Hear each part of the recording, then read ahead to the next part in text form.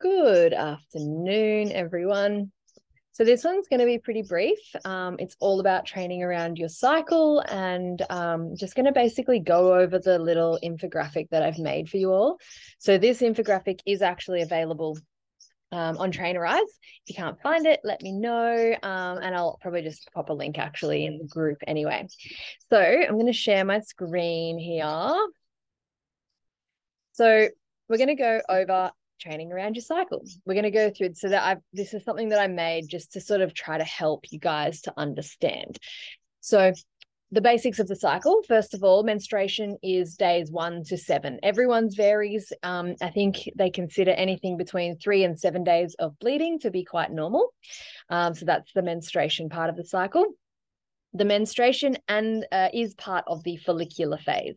So that's the first 14 days around about. This is based on a 28-day cycle. So obviously some adjustments will be made for those who don't have a 28-day cycle. Everyone's are slightly different. Then we move on to ovulation, which happens around about mid-phase. So on this diagram, it's 14 days. However, if you have a 30-day cycle, it'll be about day 15, etc. It's about midway. And then ovulation is part of the luteal phase. So it's broken up into two, the follicular and the luteal phase. Follicular is when we're growing the egg, basically.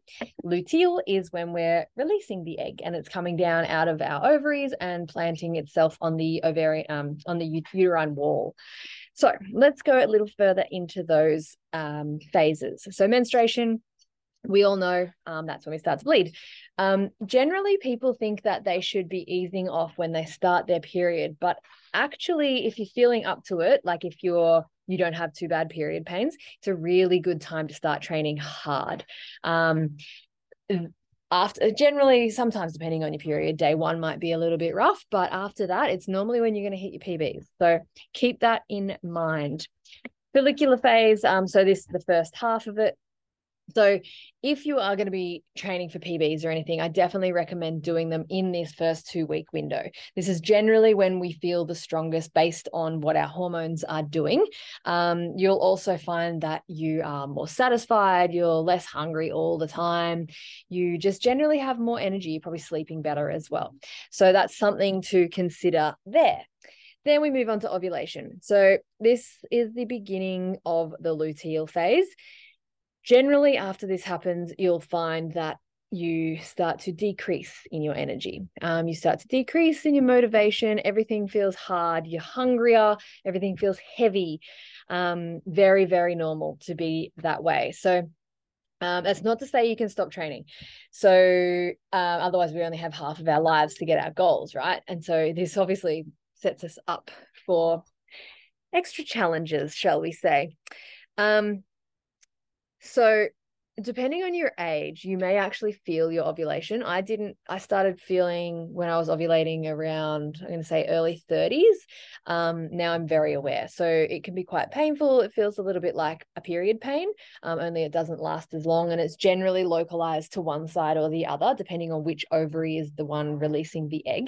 It's really interesting that I can now feel that. So be interested to hear your feedback as well if anyone else experiences it. I think it's called Mittelschmerz. I think that's the technical name for it, and I think it's a German word. So anyone knows, let me know. And then we go into the last week. So generally from day 21 to day 28, or whatever your cycle is, the last quarter. This is when generally you'll be feeling the worst. You'll be the hungriest. You'll just not be satisfied. Might be a little bit grumpy. And you know what? You're allowed to be. So this is when I say to ease off the intensity a little bit. You would be entering into, say, some deload weeks. Or if you look at your program and it's just supposed to be heavy and lots of sets and you just absolutely don't want to do it, then that's fine. Either do half the amount of sets at the heavy weight or just decrease the weight a little bit, just move through the movements. Sometimes it's good to start to be a little introspective around it and sort of start to understand what you might feel good from and do that. So just something to be aware of. So I've got down here a little like cheat sheet part, I guess, how to train. So week 1, we want to slowly start to increase the intensity, whether that's through the sets, reps, or the weight, and I can help you with that. Week 2, so that's heading into the second part of the follicular phase here. If we have a testing phase, so some of the programs have them, others don't, just depends on a lot of things. We try to coincide it around here. It's generally when you're going to be feeling the most strong and the most motivated. Week 3, which is just after ovulation. This is the beginning of the gradual decreases in energy. So I recommend trying to keep the intensity as high as possible for as long as you can, and not sort of looking at your tracking app and say, well, I'm ovulating, so I'm probably going to be low on energy. It's not always the case, but it's just something to be aware of, that if you are, that could be why. And then week 4, time for a slight deload. So aim for less reps or less weight or less sets. During this time, if you're having a particularly bad one, and as we all know, sometimes they're fine and sometimes they just absolutely wipe you out. If you're having a particularly bad one, just really focus on your form. So we're still going to be getting something out of the training. You might not be hitting your exact numbers, but you'll still be improving form and moving forward. I hope you can still hear me. My brother is doing something with a power tool next door. So down the bottom here, we've got some little fun facts. You don't actually lose strength during the luteal phase. So that's this second half here. You only feel like you do. So that's really interesting and something to sort of remember, I think, because sometimes if you're able to, you can give yourself that little pep talk and you're like, all right, I'm not weaker. I'm actually as strong as I was last week. I just feel like I'm weaker, and then you just get it done. You know what I mean? However, still be kind to yourself. And if you just absolutely can't, then you can't that day. You can train through your period.